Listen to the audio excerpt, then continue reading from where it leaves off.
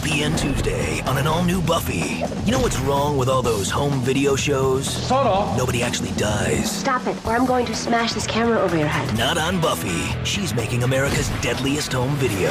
Please don't kill me. It might save the world.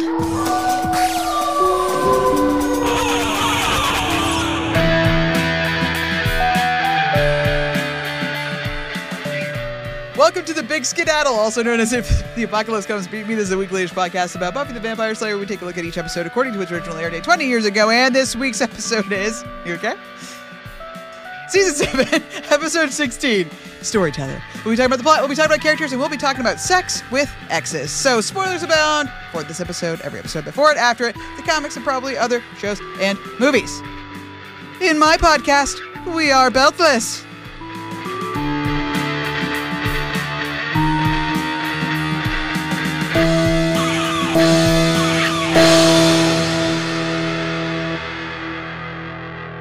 That's not true. I'm wearing a belt currently. I'm beltless. I'm beltless. Okay. 2/3 of us are beltless. The Rupert Giles hour is beltless. The Rupert Giles, the only podcast I know. Exactly. Oh, goodness. Welcome back. My name is Kelly. I'm here to talk about Buffy with my wonderful co-host, Stacia. Say hello. Hello. And my other co-host, Daniel. Say hello. We're podcasters, tormented by our past, tormented by a message we don't understand. Our own. Our own, yes. Constantly confused. Yeah, we're here to talk about Storyteller. Originally aired on February 25th of the year 2003. Written by none other than Jane Espenson. Dear God, 22 of 23 for her. Last was First Date, just a couple episodes ago. Forgot that already. Next, and finally, will be End of Days, episode 21. Directed by a first-timer. One of two for her, Marita Grabiak. Or Marita Grabiak. I'm not quite sure. Sorry about that. The next and final episode will also be End of Days. So one of two for her. Who is Marita Grabiak, also known as MJ Grabiak, mercifully. She has 56 credits to her name, most of which are Hallmark or Hallmark-esque TV movies. 20 of those as of 2022 to be exact. Plus a couple episodes of a bunch of TV shows, including Angel, Firefly, Dollhouse, American Horror Story, Bones, Battlestar Galactica, Gilmore Girls, Smallville, and ER. You forgot to say Lost. Also Lost. Lost was Lost. Lost. Yeah. Also, she is credited as a script supervisor on the 1993 Super Mario Brothers movies. So we can blame our new friend, Marita Grabiak, partially for that abomination of a movie. Which, you know what? I really want to watch again. It's been a really long time, and you've never actually seen it, have you? No, it sounds terrible, though. Did you think it was an abomination when you watched it? I Definitely not. It was fucking awesome. Yeah, when you were a kid, yeah. Like Wazamo, let's go. Yeah. Yes. And just like, all I could ever really remember is that they made the Koopa's heads so tiny, and their bodies were so giant. That's like the one thing I that sticks in would my like mind. to watch that. If you don't watch it before I come, All right. we should watch it. That would be Absolutely. Because I've watched like people talk about it afterwards, and they say it's terrible, and I'm sure it is terrible. But I have good undoubtedly. memories, good vibes. Yeah, we watched like a little documentary about it, and it changed directors and screenwriters like 600 fucking times. And then the people they ended up directing it in the end were reviled on the set. Nobody got along with them. They were terrible. Mm-hmm. They were actually, the only other thing they had really done before that was Max Headroom. Do you remember Max Headroom? Oh, yeah, fuck yeah, I do. They were like the creators and runners of Max Headroom, the idea, and then the TV show. So everybody thought they were going to do a really cool thing and make a cool like art movie, and then the studio kept screwing everything up and changing people around, and then it was just like everybody's embarrassed by it. Like every single person that was involved on it is like, what's the worst thing that ever happened to you? Super Mario Brothers. Every time. Damn, that's crazy. Catch us next week on Super Mario Bros. Podcast. I mean, honestly, we might as well. Oh, we'll Okay. watch the new Chris Pratt movie, so there you go. Did that come out yet? No, I think it's coming out. Okay. Well, we're in like a Mario mode. We've been replaying Mario 64. We just bought a Nintendo Switch, so we've been playing Wow, Jesus. Luigi's Mansion. Stacia's been playing that. Yeah. Been Oh, great. hell yeah. Yeah, I've been kicking the ass out of some ghosts. That's from like Right out GameCube, of them. right? Yeah, well, it's Luigi's Mansion 3. 3. Oh, So- 3. Because the first one was awesome. I remember a friend having that way back in the day. I knew On about it, Dreamcast. and I'd Or GameCube. GameCube, sorry. yeah. And I'd seen it, like a couple scenes from it. I definitely knew, like when he's like Mario, that was like my favorite thing. That's all I knew about the game. There's a button where I can make him say Mario. Mario. Hell yeah. Yeah, Is he does looking that. for Mario, or Yeah. just randomly will say? Yeah, oh, he okay, got good. kidnapped. Mario got Oh, kidnapped. damn, What a even loser. Mario. Mario, tough. Peach, and 3 Toadies. Yeah, kidnapped. Like, Does Luigi losers. get kidnapped at any point in the other games? Because he seems to be the hero, really. He's just not there. Which is so gutting. Like Mario, he does his own thing, and no one asks questions about Luigi. Not involved. Never, nary a thought That's about him. because he's living his own life. And then Punching Luigi, ghosts. his entire plot revolves around Mario. It's not fair. Anyway, it's a totally different game. It's like not really a platformer because you don't jump. It's like an investigation. Yeah, it's like I a know. survival horror game, It's which like is Alan so Payne cool. or whatever. You're like, looking at the flashlight. Alan Wake? Alan Wake, that's it, yeah. I was going to say, is there like a Bechdel test for Mario? Because Luigi is not passing it. Because he just talks about Mario all the time. I don't get think Luigi something else to do. I don't think anything in the Mario universe could pass that because none of them really speak outside of like screaming their names. Yeah, they don't really speak English, and all the characters, they speak like some Simlish Weird- kind of thing. Yeah. Although they Amazing. did have like the movie scenes or whatever at the beginning to set out the plot, and Mario has his little like things where he like gets off the bus to go to the hotel before he gets Mario napped, and he's like, "Let's go." They have like Pokemon speech impediments where they can only like basically say their names and like Yahoo! Yeah, exactly. What's this movie going to look like? Jesus. I know. It's just Chris Pratt going Mario over and over again. Well, It's me. Because Kelly had left the room when we were playing Mario 64, and she came back, and I was like, "Did you know if you let Mario sleep long enough, he goes, spaghetti, ravioli." And she was like, "No, he fucking doesn't." And so I had to let him sleep long enough that he did it again. And she was like, "Oh my god!" What is this hate crime? What are we doing? This is crazy. Oh, man, that's hilarious. Well, that's been Mario Chat. Yeah, This is the newest our spinoff section of this podcast. It seems like a fertile ground to start a new pod. There you go. Right? Who knew? I mean, Jesus, they've got 40 years of history, more know. than Buffy even. So, and it's ongoing, still making shit. It's ongoing. Xander's in trouble. You've got to do something right now. Oh, no. Are you listening? Xander's trapped. Where's Buffy and the others? Oh, they're trapped too, but we've got to save Xander. Slow down. Okay. Can you tell me what happened in this episode of Buffy? is that where we're at?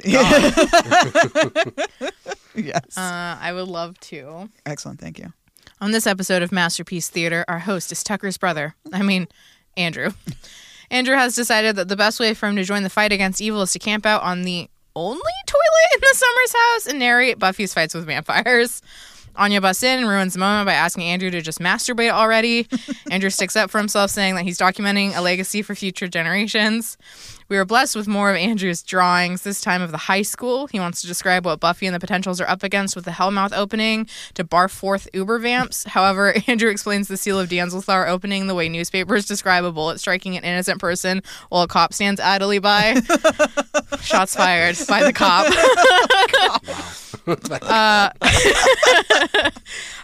Andrew films the girls getting ready for the day and decides to do introductions. Buffy sexily pours a bowl of cereal and Spike walks into the frame shirtless.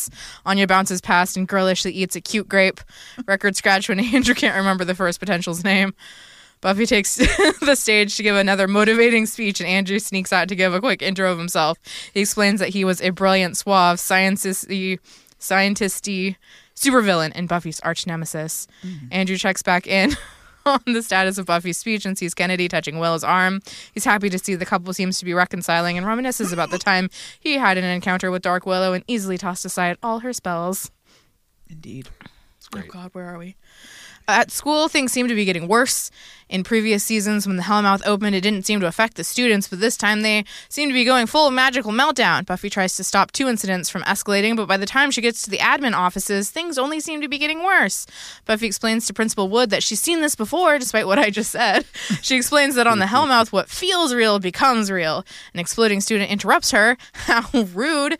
We get callbacks to Go Fish and the prom, and Buffy guesses that this time the bad mojo is coming from the seal in the school basement that an Ashanti demon dug up and lightly stabbed Xander over, and the Scoobies just left chillin' with not even covering it up with the 6 inches of soft dirt they tried to before. I mean, what the hell? I know. It's bad. It's real bad. Back at home, I mean, that's like negligent. Right?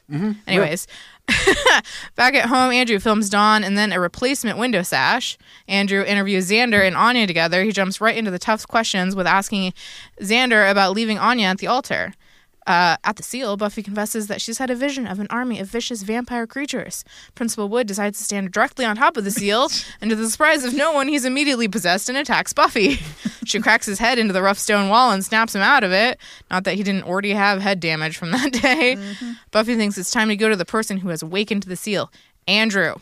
Xander confesses that he still loves Anya. Anya agrees that she still loves Xander. Neither know if it means anything. Buffy heads home to find Andrew and misses the group of students that surround the seal and begin chanting in Latin. That probably isn't good. Flashback time. We get to see Andrew and Jonathan in Mexico. They both wake up from a nightmare. Jonathan goes to the bathroom and Andrew talks to Warren / the First, who asks if he's gotten the knife. Andrew shows that he has, but says he's not sure he can kill Jonathan. Warren reassures him that if he can stab Jonathan, the trio will live as gods. Willow interrupts Andrew's memory and says that they need to see the knife. Andrew says the knife is in the kitchen, and it's honestly concerning that none of the 47 people in this house questioned a clearly not food knife in the kitchen. Yeah. Andrew reads what the words on the knife say, which leads to a plan. Buffy needs to take Andrew to the seal. Buffy, Spike, and Principal Wood gear up and head out. While it's late and school is over, the rioting has just begun. The halls are filled with graffiti and trash cans on fire. I've never seen a riot, but I'd like to see that one day. What the fuck? What? Spike and Principal Wood are immediately tied up fighting with some teenagers. Principal Wood sees this moment and goes to stake Spike when his back is turned, only to be attacked by another student and distracted. Buffy leads Andrew down into the basement. Andrew tells Buffy how at the seal, he pulled out the knife and Jonathan attacked him, trying to kill him first, and killing Jonathan was just an accident. Buffy agrees, saying she saw the seal possess Principal Wood earlier, and Andrew immediately agrees he was also possessed. Buffy leads Andrew into the seal room and encounters the teens turned baby bringers. Meanwhile, back at home, Anya and Xander put together some furniture, I'm guessing, based on Anya calling Xander a carpenter. It's weird that they're naked and in a bed in the basement, though. Anya says she thinks they might finally be over and they can move on. As Buffy fights the bringers, Andrew retreats to what is comfortable and films her. The last bringer weirdly crawl runs out of the room. With the seal glowing, the two begin to circle. Buffy says that Andrew's blood will close the seal. She can't promise she won't kill him. Andrew tries to rationalize that he'll finally earn his redemption. Buffy chastises Andrew for turning everything into a story where there is no responsibility. Buffy confesses to Andrew that not everyone is going to make it, and it's probably his time. She holds him over the seal. She asks if he's redeemed. Andrew begins to cry and finally comes to terms with his actions. He admits that he knew Warren wasn't Warren and that he killed Jonathan and that he's scared and he understands now what Jonathan felt. His tears drop onto the seal and the seal turns dark. It's stopped, Andrew asks. Buffy explains that the seal didn't want blood, but tears. The teenagers turn back into children instead of little murder machines, and Principal Wood is surprised that Buffy got it done. As if he didn't have a Slayer mom. Andrew speaks to the camera, confessing that he, cut. Later that day, Andrew speaks to the camera, confessing that he killed his best friend and he doesn't think he's going to survive the big fight, and that would probably be the right thing. He swallows his words, his mouth is a straight line. He turns off the camera. Thank you very much. Shock Excellent. ending. Shock ending. I wasn't expecting it. I thought we were going to end on a happy note. We didn't. Nope. Oh, gosh, yeah. It's a hard episode to summarize. There's a lot going on. So hard. I did a bad job. I'm sorry. No, you did. What are you going to do with like a talking head, weird fake documentary episode inside of an episode, but then there's also still the regular real episode happening? It's tough. You did a great job. It's tough. All right, some facts. Are you ready for facts? I'm going to give you facts even if you're not ready. Okay, Andrew says that Dawn used to be a key. As we have mentioned before on the podcast, Dawn is still, in fact, a key / the key. We will pick that thread back up in Season 10, Issue 25, In Pieces on the Ground. Part 5. So yeah, we don't re-examine this for a long time. Which wow, those other 2 seasons must be jam-packed if we don't get to that till the end of Season 10. The Bronsted-Debye-Huckel equation, or Debye-Huckel theory, was proposed by Peter Debye and Eric Huckel, perhaps it's Huckel, there's an umlaut, as a theoretical explanation for departures from ideality in solutions of electrolytes and plasmas. The Debye-Huckel equation proves a starting point for modern treatments of non-ideality of electrolyte solutions. And Did I just say the same thing twice? God, I can't even understand. And Pitzer equations can be used to calculate mixed ion activity coefficients and water activities in solutions of high ionic strength for which the Debye-Huckel theory is no longer adequate. Pitzer equations are important for the understanding of behavior of ions dissolved in natural water such as rivers, lakes, and seawater. Also, it smells weird. Yeah, kind of sweaty. I know, kind of sweaty. Yeah, I don't know. There were so many words I just immediately didn't understand, and even in context, like I couldn't get. I blocked I it just out. wrote it on. I kind of didn't know what you were even talking about. So Yeah, no one did. I didn't need to do it, but I also felt like I needed loved to do it. it. No, we did need to do it. That was perfect. Good. The Tuareg people are a large Berber ethnic group that principally inhabit the Sahara in a vast area stretching from far southwestern Libya to southern Algeria. To southern Algeria, Niger, Mali, and Burkina Faso. Traditionally nomadic pastoralists, small groups of Tuareg are also found in northern Nigeria. So that knife, a relic of the first, also comes from Africa, just like the power of the Slayer. Interesting. Maybe. Is the Tuareg people the same thing as a Tuareg demon, though? Is that what he said? Tuareg demons? Yeah, because they were like, you're a demon expert. Oh, yeah, fair enough. I didn't really catch that. I was just excited that they used like a real word. I don't know. Well, never mind the last part, but hey, now you know a little bit about the Tuareg people. It's great. We do. Definitely from Africa. Yep. Storyteller marks the final episode appearance of Danny Strong and Adam Bush. Goodbye, nerds. R.I.P. R.I.P. Kind of. I mean, Warren deserves to stay dead. I wonder if Jonathan shows back up. I don't really remember him being in season 8 or 9, but we'll see. Possibly. Hold on. Hold on to your butts. Is that the saying? Hold on to your butts. I've got my butt. That is the saying. Yep. Possibly the greatest fun fact of all time ever. Wow. Late in season 7. Are you ready? Yeah.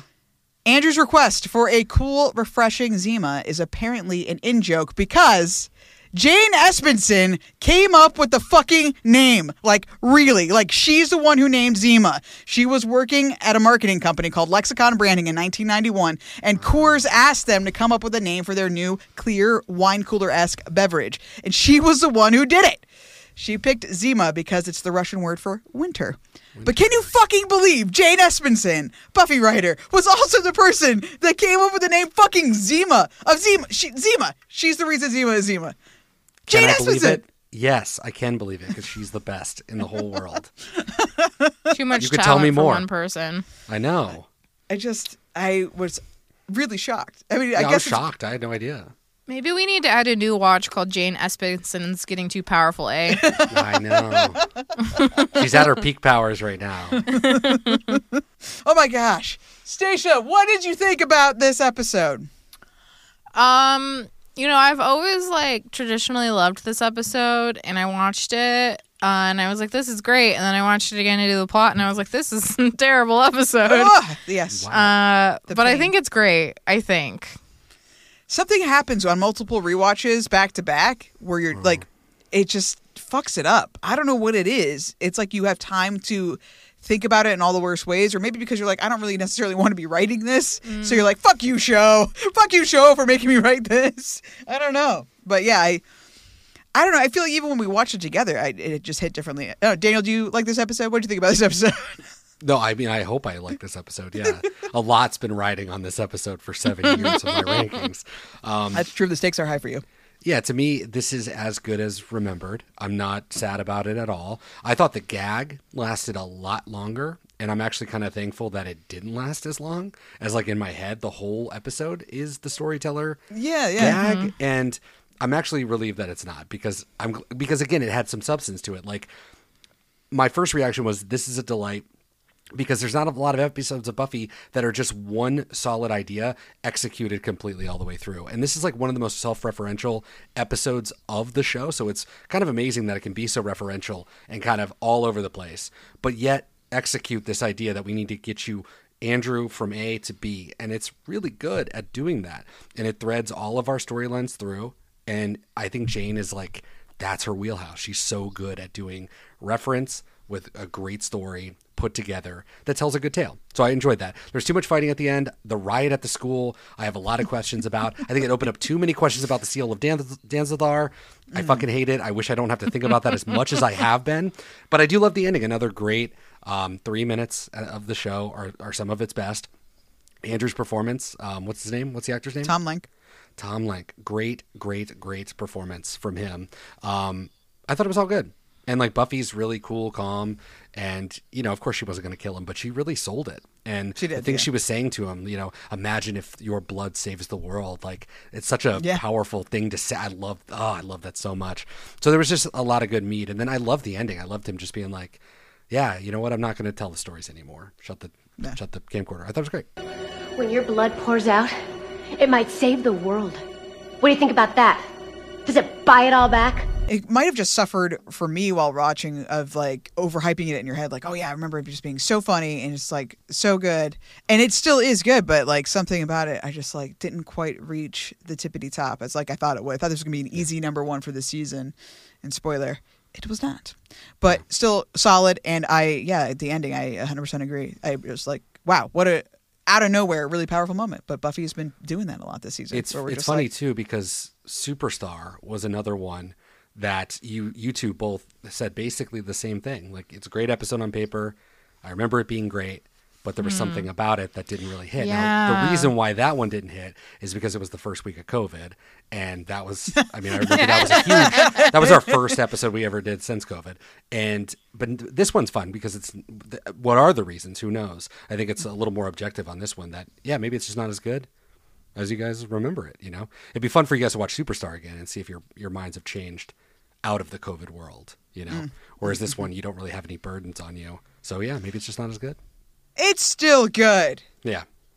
It's but not still like good, number though. one. Yeah. Capable, I think it's I do wonder. I think maybe it's not that this episode is good, but this episode makes me wish the rest of the season was better. You get this like funny, cute, like Buffy, classic Buffy jokes in the first half with Andrew being silly, and then you get the really good character development that we like in the second half with Andrew, and it's like, we don't really see Andrew as like a fully fleshed out character until this episode, and then we'll just like chuck him to the side and we won't see it again. Right. And it's like, I wish if we had to have the potentials, we could have had some of that, but we don't know the potentials as people. And even Andrew, who's like a nothing person, doesn't know the potentials as people because they don't matter. They're just like these little army figures you move around on the board or whatever. And so it like frustrates me that it's like we wasted time doing this like stupid storyline with Kennedy and Willow when it's just like that didn't resonate the way that this does at the end, when you're just like, oof, like Andrew really learned something. Like you really feel like he's grown. And I don't feel like Willow's learned anything or Kennedy's learned anything. Like we're just like slogging through. Yeah. Come with me now, if you will, gentle viewers. Join me on a new voyage of the mind. A little tale I like to call Buffy, Slayer of the Vampires. Well, I would like to know how you feel about Andrew in general. So I found out that, according to Reddit at least, that a lot of people do not like Andrew. They are not a fan of the character. They mostly say that it's just because he's annoying, but which I don't agree with. I think he's hilarious. But the biggest thing they cite is that he committed unforgivable sins. The number one, killing Jonathan, obviously, but also when in Dead Things, when Warren kills Katrina, he's like, we got away with murder. That's kind of cool. Stuff like that they think he's a terrible person. That's like unforgivable. And I can kind of see their point. I just don't agree. Stacia, thoughts on that? Thoughts on Andrew? Thoughts on the forgivableness? Thoughts on him being terrible? I mean, would I trust Andrew with literally anything? No. No. But he also seems massively incompetent. So that's like a different thing. But just like I would never trust. I don't trust him to like be loyal to anyone. I don't think that he seems very opportunistic. That he's evil when he's got a crush on Warren and he wants to be around Warren, and now he's good when it serves him. And I feel like part of the reason why the end of this episode is so, impactful is it feels like he finally actually did learn something. Like this actually finally touched him, and nothing has. Like he's just sort of like wandering through the world, watching it and not experiencing it or something. I don't know the right phrasing, but so I can definitely see, because if this was my life and Andrew was someone I was around, I wouldn't want to be anywhere near him. I wouldn't think he was funny. I think he's annoying, but like as a viewer, I think he's funny. Yeah, I mean, it would get old. The shtick would get old. I mean, I understand why they hate him. I don't agree. Exactly. I think he's hilarious because he's being written by very funny writers. So it's funny that you would not like him because he's written as a TV character who is funny. I like Andrew as a character. You're right about the arc. I didn't really think about the future episodes going forward, but of course they're going to just throw this to the side and we're never going to talk about it again, which does kind of cheapen this whole thing. But I don't know. The Buffy fans, they're not very good at picking the winning horses, and I think this is another L for them. Because I use like Don's stupid, and I mean next they'll be like, "Oh, I love the potentials." Like, you know, they're just everything is just wrong on their part. So, but I agree. I would never want to be around someone like Andrew because he will just go with whatever is easiest. You hope you learn something, but whatever's easiest. God, do we really have to do all this for this guy? I mean, it's just surprising that we would do this. And the murdering thing, that's been brought up on the show. I mean, that's not insignificant. So why does he get the pass? Why is he forgiven? Question mark. I mean, the first is right to point that out, but nobody really interrogates Buffy about it. We just kind of breeze by. I mean, he's in good company, confidentially. A lot of her people are murderers. Never forget. I know, absolutely. And then also him Buffy even had a line a couple episodes ago where he's like a mushroom. He takes on the flavor of whatever is around him, which is what, to your point, where like he kind of just goes where the wind blows him, right? If he's if he's smitten by somebody or he's into an idea of like, oh, that's cool or dangerous, he's just going to go along with it. Or if it serves him, right? Like right now, it serves him to be in the company of Buffy because she can keep him safe, theoretically. And for whatever reason, they didn't just immediately turn him over to the cops. Which, question, Daniel, why didn't they immediately turn him over to the fucking cops? He is a human who murdered a human with a human weapon. Like, this was not real. While, sure, he was being manipulated by the first... But for all intents and purposes, and from any outside observer, he just straight up murdered another person. In case you haven't noticed, the police of Sunnydale are deeply stupid. Why does he get a pass? He only gets a pass because we need him to open up the seal. Because we couldn't think of another way to do it. We can't have Buffy, I guess, break him out of prison, even though we've already done that before. Maybe we've done it before, so we can't do it again. I think it's just laziness in a way. But he's a funny character, so I get the temptation to be lazy and to have him around is strong. Yeah. It's he's especially tough. I mean, we've gone over at length about the Spike and the Willow of it all, but like Andrew seems an easy, just throw that guy in jail. Sorry. He get him out when you need his tears. Get his fucking tears and pop that shit on. I mean, but they didn't even know that until right now, and this dude's been here for 5 episodes now. Like you just said, they break him out of jail when you need him, I guess. But yeah, right. And so like we didn't look up how to stop the seal of Denzilzar before. We just kind of like gave it up. Like Willow just found out right now. Where the fuck is Giles? Daniel, why didn't Giles fucking my God, answer all this caps. goddamn question? Ugh, that's my. I don't want to give away all the KO, but I mean her saying, I know just who we can talk to about. I know, seal. and I just yelled, I said Giles. Andrew, what the fuck? Oh, it's so mad. If you're going to pay for Anthony Stewart Head, buy him at the end of the season. Do something worthwhile for this man. Oh, my God. He didn't need to be going to China. And even here, the whole thing is so bad. Sorry. No, don't be sorry. I had the same exact infuriating. Makes me so mad. I know just the person to talk to. I was like, for sure, here comes Giles. No. Just no. Do you think that it's possible that Andrew's manipulating everyone, that he is just here to save his own skin? Or do you think he really wants to be part of the team and do good? For God's sakes, Andrew, you've been in here for 30 minutes. What are you doing? Entertaining and educating. Well, why can't you just masturbate like the rest of us? I mean, I think he wants to do good until he's given a better offer. Yeah, fair enough. I mean, that would comport with what we've just discussed, which is like he just does whatever is easiest. But what you want for the growth, and it seems like we do get there at the end, is that no, he would pick this. He would keep picking this. He would keep picking to do the right thing. Yeah, it does seem like there's at least some sense that like maybe he understands that he deserves some sort of punishment for killing Jonathan, and that if he died in the final fight, that wouldn't be unjust. Yeah. But I don't know, a week from now if he would still feel the same way.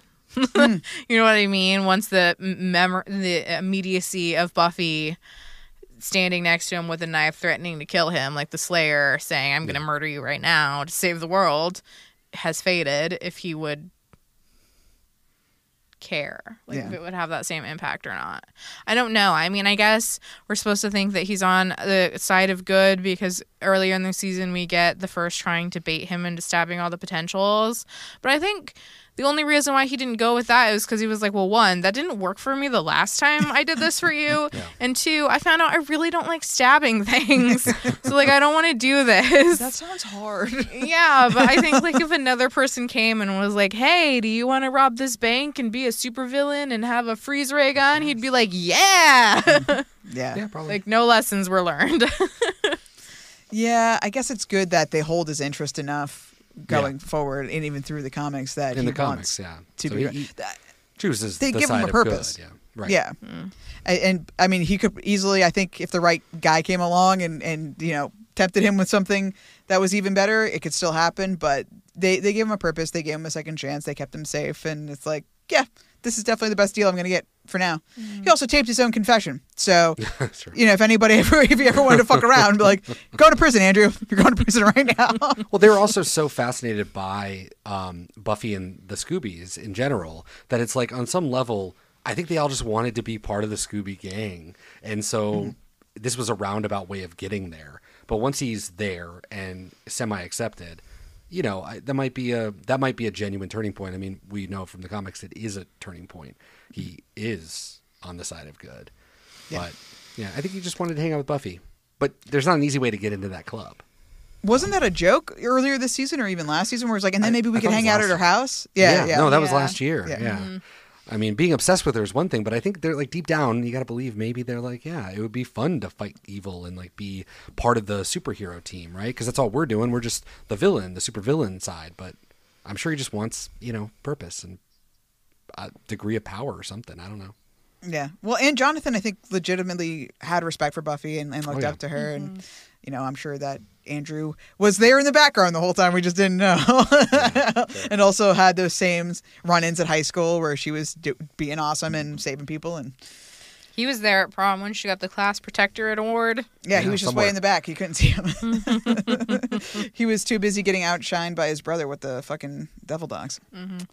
I wish Joss was like George Lucas, and he goes back and like digitally added the characters. That'd be great. Okay.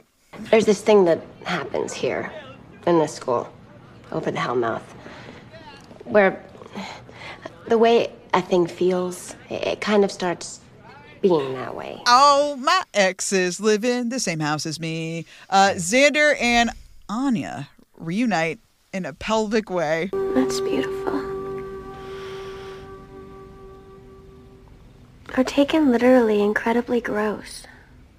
I was just thinking that too. I wrote it, so I'm I saying hate it. you. Harsh. Disgusting. So do you think this is a good idea for these kids? Ooh, go ahead. I was just going to say in my head they were still building IKEA furniture. I will never admit that they had sex in that bed where they were naked. They built that bed. And then they had to lay down because they were sweaty and hot. Is this a good idea, this little bit of backsliding? I mean, they admitted even on tape that they still cared about each other. On tape. And they did. And, they're not seeing anyone else, so that's kosher there. I don't know. Do you think this is a good idea, Stacia? I don't remember what happens for them. Yeah. In this season. I mean, I know, spoiler alert, Anya dies. Yeah. But I don't remember if they're back together when that happens or not. I don't remember. So I think this is neutral. I mean, I guess it depends on how it plays out. I feel like this is pretty common occurrence where you have sort of like because I talking about Grey's Anatomy forever. There's this scene where Meredith Grey says, you never know when your last time is going to be your last time. And so I think sometimes to have closure, it's nice to know like this is the last time. Sure. Yeah. And so you can just let it go as opposed to being like, I never saw this coming. So I think this could be a good way for them to actually move on, but I don't know if that's what they're going to do or not. Fair enough. I don't know, Daniel, do you think that this is a healthy, okay thing for them, or it's going to fuck up their relationship? I think they're on good footing right now, so I don't know if sex can change things. Did they just make a huge mistake when they built that furniture? I don't think they made a mistake. I think that is a pretty predictable thing that I think happens probably with lots of people. Mm-hmm. So it's really up to them on what to do. I am glad that for me that I got closure to Hell's Bells 1 year later.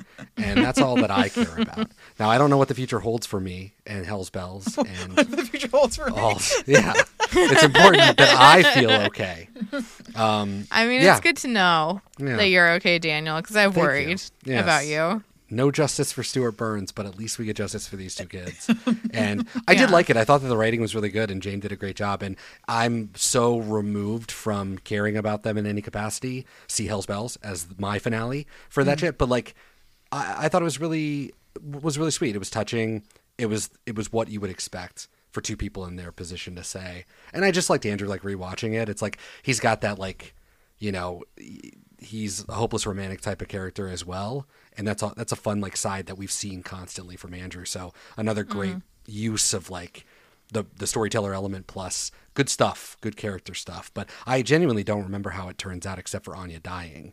I don't know what happens with them. I'm not going to find anyone out there like you, am I? Doesn't seem likely. Well, that makes my next question extra good, because do you think this is in fact the last time? And if you don't remember, then you can answer honestly as somebody who doesn't know. Stacia, is this really the last one? I kind of think, yeah. I feel like I'm wrong about I don't know. Daniel, what do you think? I hope it is. I want it to be the last one, but I don't know. I don't know. I mean, it was good. It's a really nice, realistic portrayal of adults, I think, you know, in like a good place. I think that, you know, having sex with your exes isn't necessarily the worst idea. Again, assuming you're not both in other relationships at the time or whatever your agreements, blah, blah, blah, all that shit aside. Yeah, only build furniture with consenting adults. yes. But, you know, they're a year removed from the breakup. I think that's a good place, number one, that, you know, and they seem to be at a good place friendship-wise, too. Like, they're not still really bitter and biting at each other. I mean, they still have their snarkiness, but, you know, there was a lot of venom at the beginning of the season still with them, which made sense. But they've gotten to, like, a friend place, and it's been long enough that they doesn't seem to be totally skewed on one side or another, because that's the other toxic thing that can happen when you're dealing with exes, that one is still very, very, very into the other person and the other one is not so much. So then you have sex and then like you're making everything worse, because the person who's still not into the other person is like, oh fuck, I just made a huge mistake, and the other person's like, oh, this means something more than it did. Sure. And then like can be a huge terrible mess. So I think that they were in a really good spot, and you know, it could be the last time, and it'd be really nice and sweet, and I think it felt like closure, like you said. It felt good. Is it? It's not. Do they get back together? Not so much. That's another cool, realistic portrayal of an adult relationship where, like, they're not like, we're boyfriend, girlfriend, we're fiancés. We're like, you know, we're definitely getting back together because we had sex. It's like they have a complicated past. They have a strong friendship. And sometimes they have sex. Maybe it means something. Maybe it doesn't. I don't know. But they definitely do build some more furniture. If they're officially together, whatever that would mean, I don't believe so. But as they said in the show, even, you know, like I still care about you. I know you still care about me. There's still something here. But, you know, unfortunately. Great. So my closure is out the window. Great. I'm sorry. We need to get a counselor for Daniel to walk him through this. At least I know I'll brace for it. We'll see. But I know she dies, so at least there's a little bit of closure. Right? It does end. He gets half blinded and she dies, and they all live happily ever after. Although she's going to come back as a cyborg in season 15 or whatever, and it's like, oh God, yeah. And the first thing she'll say is, "Do you want to marry me?" Hell's Bells Part 2. Xander. So Stuart Burns. Oh, she marries Stuart Burns. See, that would in the underworld. Excellent. I'm into that. And then we see Xander, and he goes to the underworld for some reason, and he runs into Anya, who's dating Stuart Burns' philanderer. Amazing. Oh, God. Awkward. And then they have to kill him all over again. And then he goes to heaven. And then we follow Stuart Burns in heaven because there's been a mix-up. You're not supposed to die in hell. Oops. He just went up to heaven. That's the secret cheat code to get into heaven if you're in hell, is you have to die again. Yep. Don't let anyone know. You have to get murdered by your wife's ex. Brutally. The fucking podium or whatever. Marble column to the skull. Oh. God. Stop telling stories. Life isn't a story. Sorry. Shut up. You always do this. You make everything into a story, so no one's responsible for anything because they're just following a script. Please don't kill me. Warren said Jonathan will be okay. I trusted him, and I lost my friend. You didn't lose him. You murdered him. I know. You don't need to kill me. You said we could all get through this. I made it up. I'm making it all up. So what kind of hero does that make me? Tucker's brother, a.k.a. Andrew, a.k.a. the filmmaker of our generation. So, is it actually a good idea to be filming all of this? Having proof of demons, which, okay, so I want to make a correction / revision to some previous episodes. I mentioned in some episode recently where I was like, oh yeah, Vi says, I saw a picture of a vampire once. It was blurry and whatever, blah, blah. And I was like, wait a second. Did we ever establish on the show? Like, we know they don't show up in mirrors, but they just show up on pictures and stuff. I don't think we've ever talked about that. Egg on my face. They do. Halloween, season 2, episode 6. Spike has one of his goons tape Buffy while she's fighting to learn her fighting moves. And she's fighting vampires in there on the film. Also, in season 3, Buffy's birthday episode where she loses her powers. Helpless. Henry Kralik, the crazy vampire, Jeff Goldberg, never forget, he takes Polaroid selfies with he's doing himself. his crazy shit. Yeah, that's right. That's like right. with Joyce, like tied up or whatever. Yeah. So, yes, vampires show up on film and in pictures, but not in mirrors. So now that we've got that out of the way, Makes my sense. embarrassing gaffe. Oh my gosh. Yeah, it's just a good idea to have filmography evidence of demons and shit. Everybody's on board except for Buffy. Like Rona says, if we save the world, it'd be kind of nice to have a record of it. Xander's like, yeah, you keep saving the world. There's no proof. Anya, yeah, for future generations. And Willow's like, it does help the girls with training, viewing the tapes. Andrew, valuable record, important document for the ages, a slayer in action. Spike is clearly an Instagram slut in the making. Everybody is on board except for Buffy. She's super against it. I don't want you doing any of that. It's distracting. Come on. No one else thinks this is idiotic. And even Xander's like, why is this getting under your skin so much? Because it's a waste of time. Someone has to agree with me.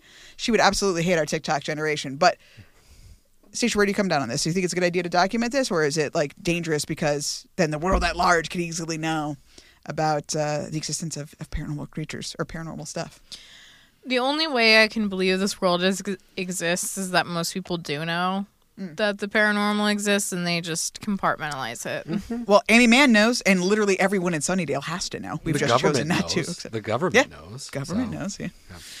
Do you think that there could be any consequences for this? Like, Daniel, if this got out, like, they would carpet bomb Sunnydale? Or No, because she's a weapon. Like, no, they would try to do what they did in the initiative and try to bring her onto their side. And she has all of their values, and she stands up for their justice system. So, yeah, she's not that hard of a mark to be for truth, justice, in the American way. So, no, they're not going to carpet bomb Sunnydale. These poor people. They won't need to anyways. They won't need to. They're all just be a crater in the ground. They're all just zombies anyway. I mean, it's more of like, God, a sociologist should come in here and really study what the fuck is going on here. That's what's more interesting. It's like a war zone inside of America that's been going for 7 years minimum. And no one just like talks about it at all. I think it's pretty cool to have documentary footage of it. I have no qualms about it because it would be fun for like some family in Fargo to be like watching ABC nightly news and to be like, hey, out of Sunnydale, there's vampires happening. Like that sounds fun. We can only get that from Andrew. You see what that girl out in California's doing? Holy shit! California's gone to hell since I voted for Reagan. What's going on here? I knew it. Yeah, I mean, I think it could be instructive for sure. I think I'm on Willow's side when it comes to like, you do the football coach thing where you got to tape the other team and see what they're doing, that kind of thing. Are they doing that? I mean, I doubt it. I highly fucking doubt it. I think that was just something that Willow said. There's no fucking way that they're sitting there doing the fuck. Check out what you're doing there, Rona. You got to do it a little better. No, because they're just teenage girls that are like important, rigorous, thing. Like, what intense are we doing? Training exercises. It's all very structured and very important. So, Stacia, what's Buffy's problem? Why is she so pissed? Because it's stupid. Because it's stupid? What's stupid about it? Like, for what? For what? Why film? Yeah. As we just went over, Who's bored? important training Okay, techniques. clearly the potentials aren't watching it, as we also just went over. And, like, Oh, they're memorializing definitely it. not. Is he handing over the tapes every night to analyze? Like, what are we doing? Yeah, memorializing it for future generations. I don't even know what that means. Like, what? Well, okay, Daniel, as a historian. Oh, it would be incredible to have. I mean, Right? Andrew is a hero for doing this type of work. But in terms of, I mean, he has like super access as well. Like, I mean, why not? I mean, what is he doing? I disagree with Buffy being like, it's a waste of time. The whole thing's a waste of time. You're the only one that can fight this. You have an army of teenage girls who don't go to school anymore that are just going to die right away. What the fuck is it a problem that Andrew is like filming anything? It doesn't matter. Everybody else is cool with it. Stop being weird. Stop being weird. Stop being weird, Buffy. God. Come on. So you think From it's a the waste law. of time because it's not actually benefiting anything? So even like, but what about the historical document of it all? Future Just societies. Yeah, I agree. What future society? Where is this going? Like, who are you showing this to? Are you taking this to, like, the write a Cannes book. Film Festival? No, or you're- the next time First Evil pops up somewhere in the world, you'll be like, look, this is how we stopped it. Absolutely. How about that? That'll never happen. It'll never happen. This will get digitized. This will be put on TikTok in a 56-part documentary on TikTok. The people will see it. The people will see it and they will know. This will never become anything. I'm Amanda, and I grew up right No, here. not you, sweetheart. I don't think it matters that Tucker, that Andrew's filming it, because he clearly doesn't have a purpose and isn't not doing his actual job to film. But I also don't really see the point of it. Well, that's kind of what makes Buffy launch into her whole speech, right? She's like, this is fucking pointless. You're wasting time. We're all gonna die. I gotta go to work. I gotta go to work, yeah.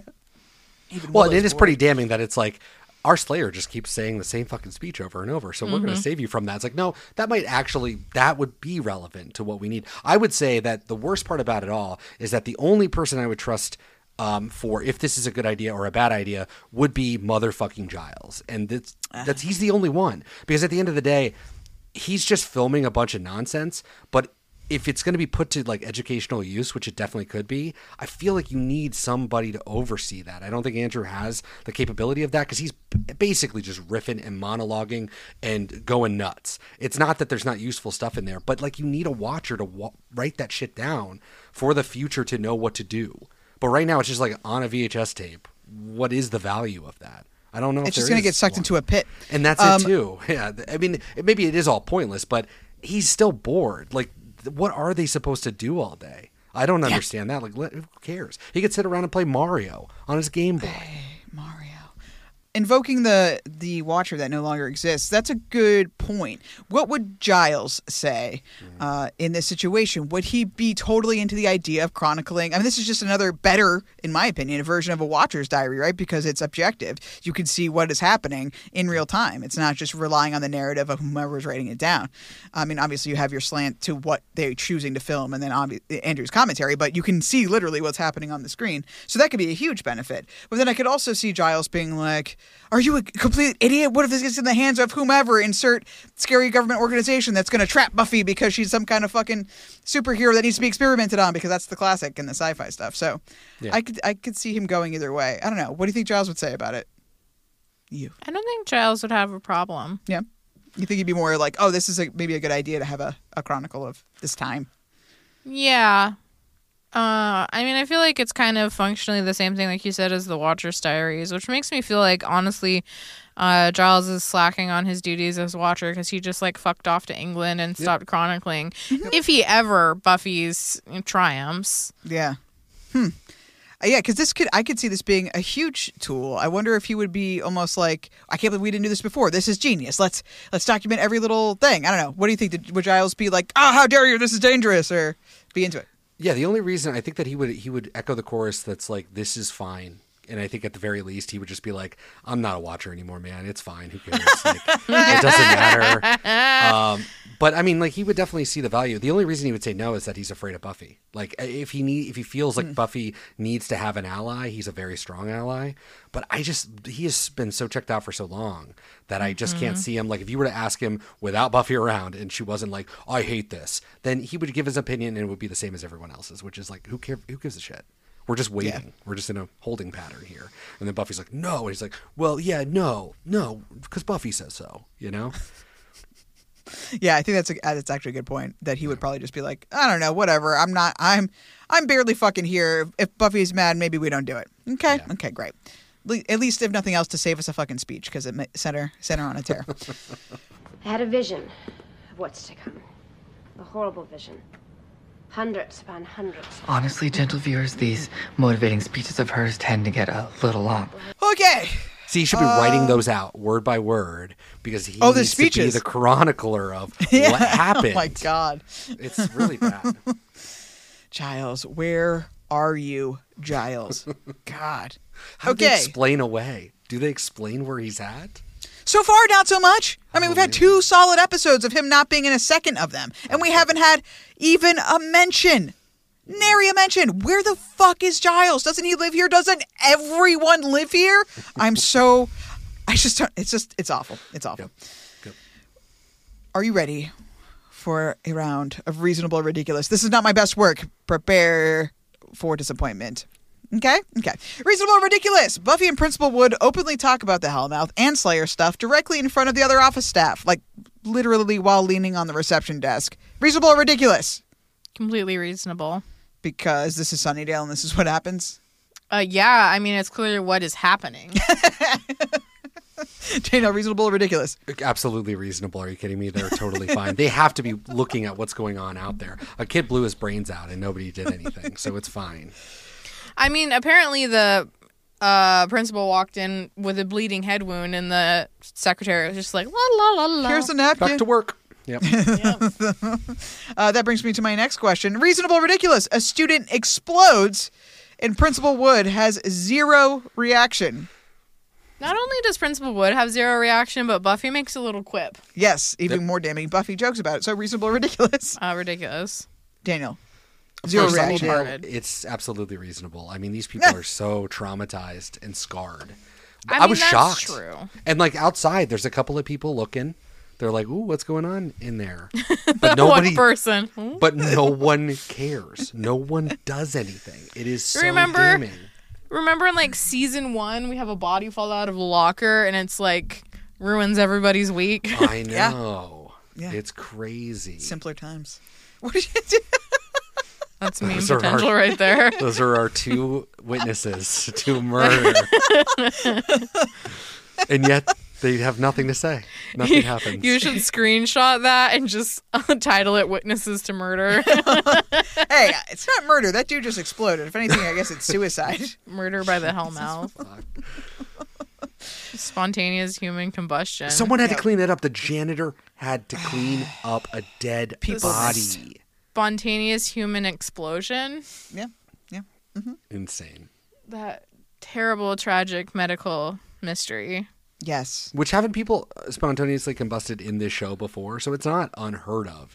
Has someone? I thought somebody a long time ago, right? No one's exploded, but that woman who we talked about, her hands caught on fire. In The Witch, yeah, one of the cheerleaders' hands catch on fire. Mm-hmm. But I couldn't remember because Buffy made a point to be like, all this shit's happened before. I was like, a kid never exploded. None of it happened. No one ever attacked anybody through a mirror. But then I saw online that what they think she was referencing was Lessons this year when Dawn had the mummy zombie or the zombie attack her kind of from the mirror.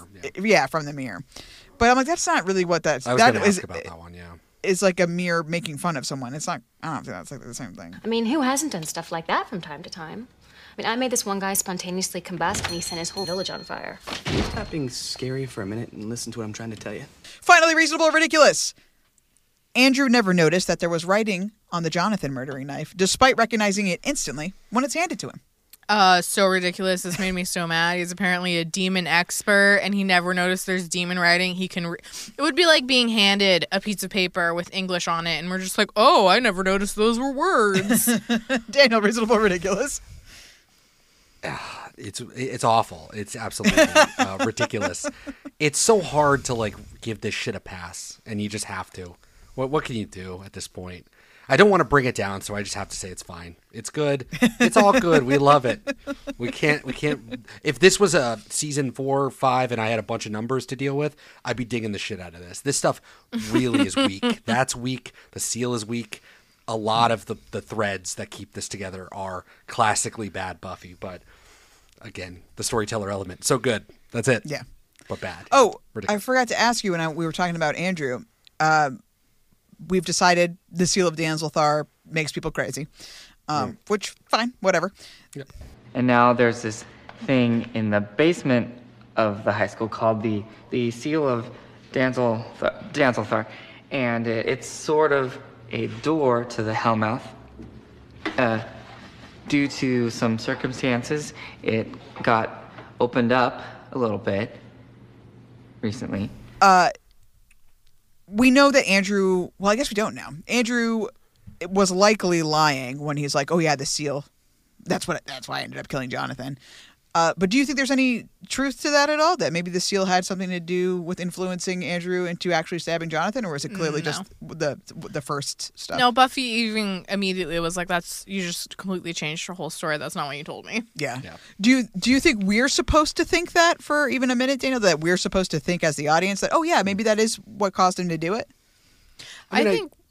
Sorry. No, that's okay. A little bit. Yeah. I mean, just like.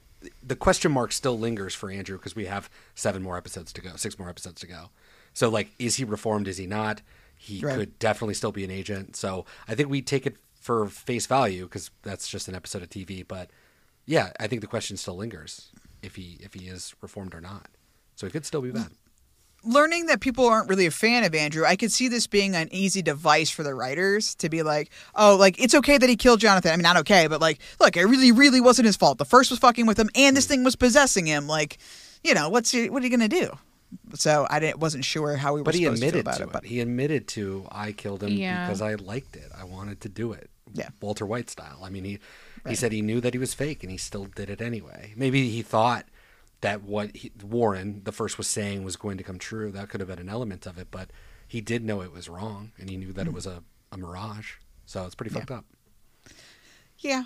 I mean, I don't think he was under the thrall of anything, but I just wanted to throw that out there. I think as the audience, we're supposed to take it as another story he's telling. Because we see him voluntarily explain that the seal was opened. And he uses that, like, past tense, was opened, not like I opened it. You know, like this thing was done unto the world, not like I did this thing. And he conveniently doesn't even mention himself or Jonathan how the seal was actually open, just that it was. And then when he's specifically confronted with, you did this, explain how you did this, he tries to blame Jonathan for it. And then when Buffy gives him an even better out, he immediately switches to a new story that makes him look better. Oh, I didn't even have any, I was completely possessed.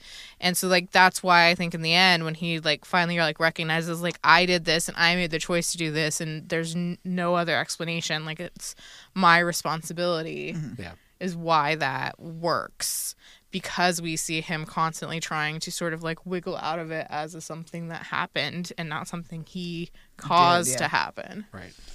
I mean, that's why the episode's so powerful, because we see him reenact the trio's dynamics in his own way.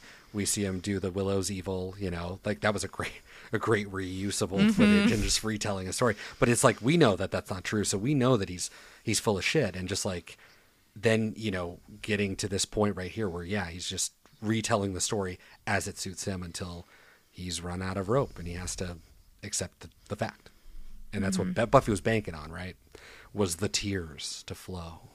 I mean, that's fine. Don't get it worked out. It worked out. Don't get me fucking started. I'm about to get you started, but not before I remind everyone that we're a real podcast. You can find us everywhere, Twitter, Tumblr, Instagram. We have a website, bbpod.wordpress.com, that has notes about our show. And, you know, any references that we have, and you're like, hey, you played some arbitrary clip from this show or something. What the hell was that? Hey, beatmepod.wordpress.com.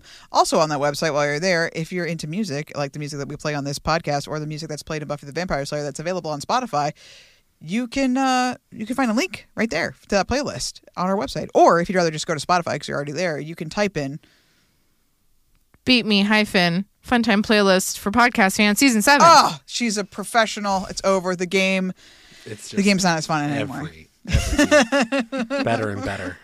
So yes, you can go to Spotify, type in that, and listen to some tunes. Moving on. I think it's time to yell about some stuff. Don't you think? You want to yell? You want to yell some more? I love yelling. Okay, do it. What'd you do then? Yeah. I mean, I have to say, I love the weird affectation that Andrew takes on where he says words ridiculously. The one I specifically wrote was cruel. Oh, yeah. Vampire. Cruel. Vampire. Excellent stuff. Yeah, how can you not like him? Come on. I know. So fun. Daniel? So I'll just end my seal of Danzelthar. Yes. Whatever. So this seal was made at one point with a serious weakness in it, which is the tears of your enemy or whatever, the person who opened it did it. So when this seal was made and transported to Sunnydale High, has it always been there, or was it put there I think during it's construction? supposed to have always been there. Which has always been there. I don't Has know. it ever been open before? And did somebody's tears close it before? And then we Not opened that it we know again. of. Yeah, because again, this is just so random. You shouldn't tell anybody about your weaknesses. And if it hasn't happened before, you wouldn't be able to research it. So this is completely random, or it has been documented before, and it feels like it should be so much easier to find. Oh, fuck. The Seal of Danzelthar, which was found in Sunnydale 1,000 years ago, that took the tears of the last person who killed to close it. Hey, remember it's there. So if it opens up again, you can just get the tears of the guy and do it. Like, how would they even know that? That is just a piece of kit sitting underneath some dirt. But Willow looked it up on the internet. No in problem. the symbology database or whatever. Was it that she Absolute was fuck looking off. it up, or that something that the knife said gave her a reasonable, logical jump to he needs to cry on it? I'm not sure. Oh yeah, drive the words in and then something. Oh wait, that was what it said to stab. Mm-hmm. But the tears, yeah. So I think it must have been in her research that the tears was. Yeah, the knife itself was just about the stabbing. But yeah, Yeah, but that was because once they have the translation on the knife, she goes and she looks some stuff up and she said, yeah, that'll work. And I just wonder if it was something about the knife that gave them the solution versus the seal that maybe, because apparently they've probably Googled Seal of Danzelthar before, just like Right they after Googled evil and got nothing. But when they decided to actually like put on their Scooby hats, Yeah. they figured it out. Well, they figured out the riddle that, again, the evil Yeah. put on a fucking knife. Never Yeah. tell people how to solve the problems. If I was a villain, I absolutely would put little clues for the hero to follow. I would do That'd be fake a lot of fun. clues that take them to But like half New York of them would City. be red herrings, yeah. Yeah. I mean, and that's so much more serious than writing it down. You've inscribed it on a fucking knife. know. That's never gonna get destroyed. Okay, evil loves gravitas. I would absolutely do that. I would never write anything on a piece of paper if I was evil. It would be in blood or in stone. Good to know. That's awesome. Yeah, I don't know about the seal, man. My only thought is that it has to be. I mean, our friends are really looking bad this season, no matter any way you slice it, because they've been dealing with this seal since like forever ago, and they just now are like, oh wait, maybe we should figure out what to do about it. Giles should have said around. something. This is a great Giles moment to say, hey, guys, I know something about the Seal of Danzelthar. This is not, though. You know what this episode fully reminded me of? Halfway through season 2, after Angel had been tormenting everyone, killed Buffy's fish, drew a picture of her sleeping, they were finally like, I wonder if we can remove the invitation for him to come into our house. Oh yeah! Oh god! Yeah, of course. We could have done that forever. We could have done that anytime. That's me. That's egg Saved on some my fish face. lives. It'll never happen again, guys. It'll never happen again. Yeah. How many times can one guy lose his soul? Come on. I mean, like, just absolutely so egregiously long to get to that solution. And I just felt like we were living that again with this Danzelthar seal thing where they're like, oh, maybe we should fix that problem. Invite me in. No. Very unlikely. The only other thing I can think about the Seal of Danzelthar is that perhaps there are multiple ones, like across the world. That would kind of make sense. I mean, obviously So then we'll never Giles talk should have about said it, something right away. Right immediately, away. because And they're a it's known entity. Yeah. Mm-hmm. It does seem like that because it seems like the seal is also what produces bringers. Mm-hmm. And are we supposed to believe that the thousands of bringers that have been hunting down Popping out of potentials- Sunnydale, no one noticed. Boop, Yeah. Oh, Or just I didn't max think about Exodus that. out of. Absolutely. It also justifies why you took Andrew. Like, say you can't get back to the seal, or the seal is, whatever. You can make up whatever MacGuffin around it, but that's a reason to have Andrew, because you know that you need him to stop the seal. Like, it seems like they didn't even think about this 5 episodes ago. They just got Andrew because he's funny and we love him. And then it's like, oh, we have to retroactively make this work, and that's fine. I think it's cool that his tears would stop it. Why didn't we say this before? Like, it seems like that's a reason why you would take him hostage, right? Because you need him to be in a moment to do this. That would solve it all. Don't need Giles. I mean, they took him as a hostage hoping that he might know something. That was kind of the entire premise, right? Was it that or just to stop him from doing evil? Because he was buying like a ton of blood and was highly suspicious. Yeah. I don't know. It's over now. Hopefully it's the last time we ever talk about it. Yeah. We do clearly go back to the basement at the end of the show, but I don't think we're going to talk about the seal explicitly again for a while. Blessedly, but I guess we'll find out together. Yep. I will say, if we don't save the world, then nothing matters. Kennedy sassily said that's catchy, Amanda. Let's make that our slogan. I think, unironically, is pretty good for nihilism season Buffy, where she's constantly speechifying and everyone's going to die anyway. I think if we don't save the world, then nothing matters is a pretty good rallying cry. Come on, guys. If we don't save the world, then nothing matters. That honestly makes me not want to do anything. I know. That's not empowering or like motivating for me. There are two kinds of people in the world. If we don't save the world, then this laundry doesn't matter. Do I have to brush my teeth again? The world is ending. If we don't save the world, then it doesn't matter if I eat this whole cake right now. It works for everything. Sisha. Going back to Andrew being funny when he's explaining the situation that they're in, and he goes down to the bringers and he was like, we don't know much about them except they're ugly. They're very mobile for the blind. Yes. We don't know much about them except for they're very ugly and they're very mobile for blind people. Super referential, obviously. We get the out of mind, out of sight girl disappearing, which is great. Buffy smacked the shit out of her. I thought that was excellent. The mirror calling me fat. I mean, you're right on lessons. I did think about that. I also thought about Beauty and the Beast because they stand in front of a mirror there. I just thought about every mirror scene that we saw, and I'm like, I don't really know what that is, but whatever. It seems like a thing that probably happened at some point. The swim team monsters go fish, killer prom dogs at the prom. But then everybody else gets in on it too. Xander says, I guess I'm more replaceable, obviously. That's a reference to the replacement. The cheese guy shows up in Andrew's Mexico dreams. From Restless. Which is great, from Restless. And Jonathan says, I'm going to go to but this is not really a reference, but I'm going to go to the bathroom. And then Jonathan says, I'm going to go to the bathroom. Classic old school Buffy cut, like that jump cut like that, which is perfect. And then isn't one of the lyrics in Once More with Feeling, life isn't a story, but life is just a story, or something like that? Yeah, life's not a song. Also, so I think that's also a life reference is there. in bliss. Life is just this. And then I would also say the keys. You used to be a key, and then panning down to the shot of keys, and then that's that feels very good. Season 2, 3, Buffy, love that shit.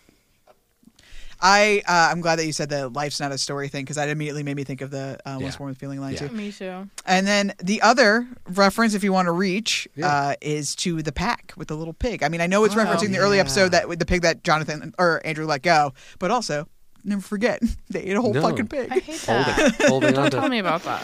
Today it's all gangs and drugs and those movies on Showtime with the nudity. I don't have cable. I only heard. When I was your age, we cared about the school's reputation and the football team's record, all that stuff. Of course, when I was your age, I was surrounded by old guys telling me how much better things were when they were my age. Yeah. Okay, so real discussion about logistics. One, it's not cool to hog the only bathroom in a house for extended periods of time, especially not to do your business, but to make a little talking head.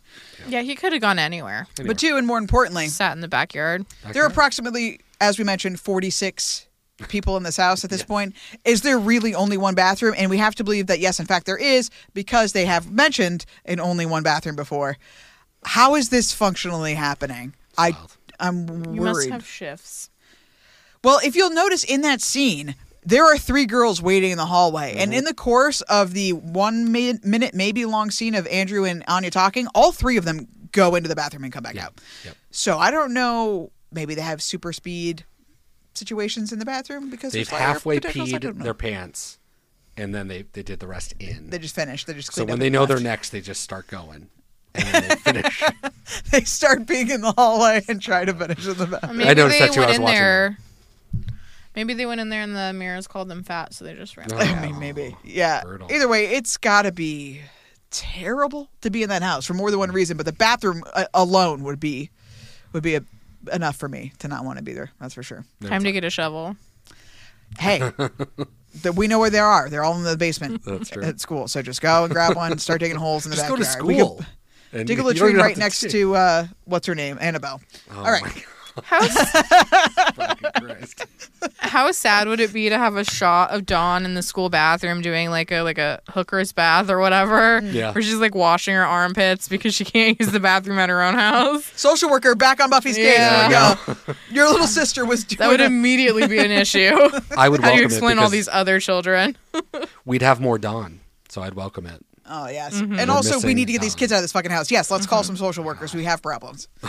Anyway, Stacia.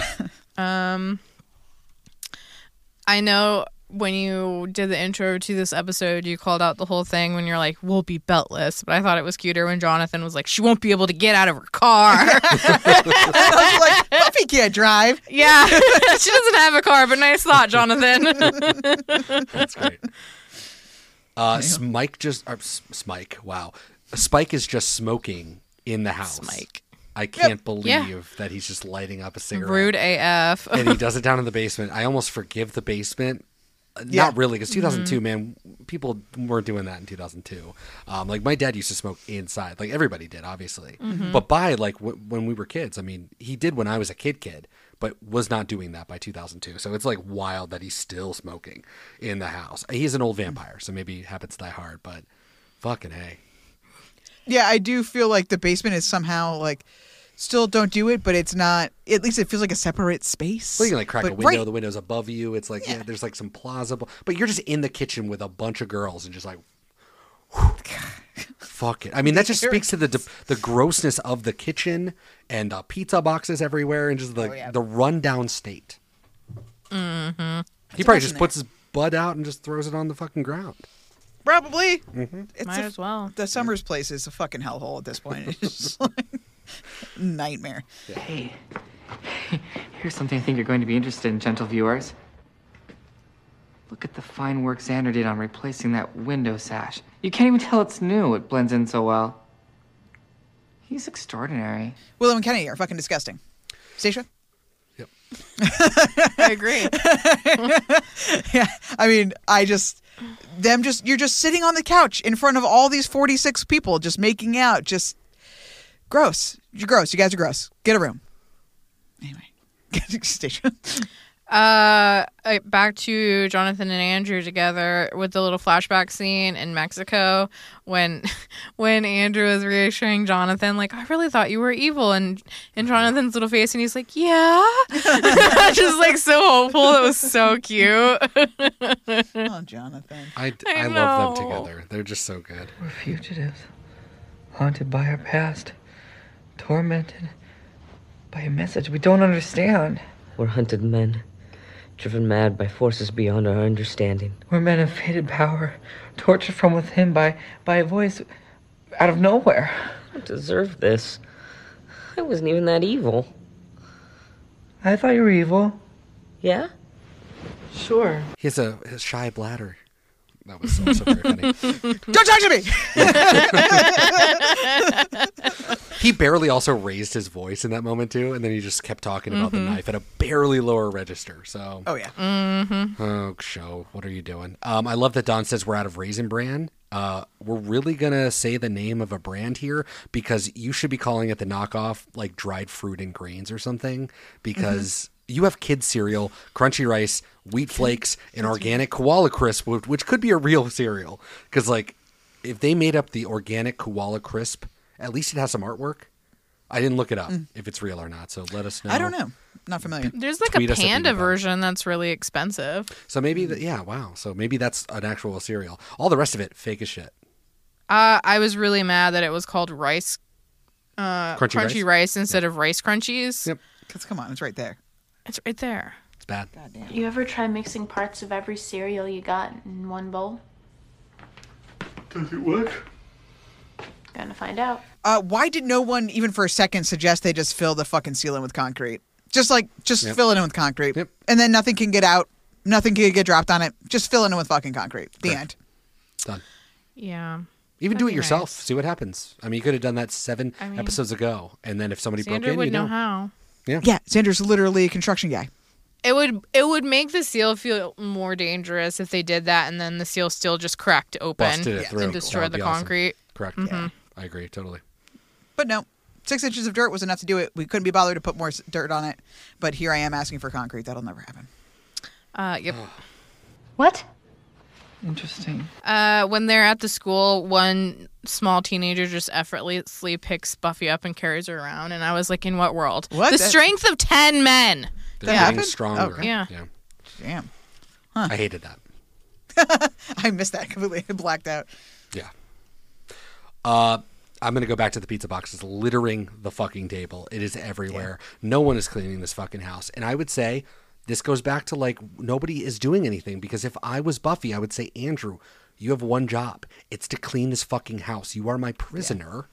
Clean the fucking house. Andrew doesn't even clean it for his own fucking shot with Dawn. Dawn just moves the boxes a little bit out of the way so that she could be on fucking camera. And it's like, what are we even doing here? And then Willow clears them back the other way to put her fucking computer down to do research on the knife. No one's Throw cleaning them away. the boxes. Pick it up. Take it out. Really does seem like you could give chores to everyone and be like, you mop the floor, you throw away the pizza boxes, you do the dishes, you clean the bathroom. There are enough of you that you only have to do one task each. If you're going to be a fake army, that's like the first thing you would do. Everybody has a chore. It's a martial thing to do. Everybody does their thing. Wake up, do your job, and then you go and train or whatever. Like, why are we doing that? What are we doing? It's a full house. I did like that the episode of Buffy turned into an episode of Community, with like the post-apocalyptic floor is lava paintball stuff with the riot. That's immediately what I thought about. Locker boys, locker. It's just like so good. And that kid on the stairs, I pointed him out. He was like weirdly hunched around. Yeah, he was just like sitting weirdly on the stairs. There was like a deleted scene. He was supposed to have lines. That his name was Feral Teen, but Feral Teen. He was supposed to be like, "Are you swing choir or are you band?" And Buffy would be like, "What?" But that would be too much like Community, and Dan Harmon would have to go back in time and sue them for something that didn't happen That's yet. right. We get that scene of Andrew filming the window sash or whatever, but at first you think that he's actually filming Kennedy and Willow making out. Yeah. And I'm just say, like, good on Andrew for filming the window sash, because that's like the worst kissing I've ever seen in my life, and I have seen Teen Witch multiple times. That's what I'm saying. It's just like, it's gross that they would do that. I don't know. I'm not a big PDA person to begin with, but just like every place in this house is a common space. Guys, go on a fucking date. Like, get out of this. Just sitting there. Come on, man. And yeah, gross. If they It's gross. go out, they could be Just arrested. the way that they're like weirdly chastely holding each other's shoulders. Yeah. It's just so like bad. it's like there's a parent watching them for propriety's sake. To make sure that they keep space for Jesus. This is their first kiss at a teen dance. It might be for Kennedy. Oh, God. Well, she probably sent away for a permission slip to like make out with Willow, and so now they got the permission. And yeah, absolutely. Oh, God. The two different relationships, Willow and Kennedy chastely kissing on the couch, and Anya and Xander building furniture in the basement. Jonathan has been a good friend to me here in Mexico.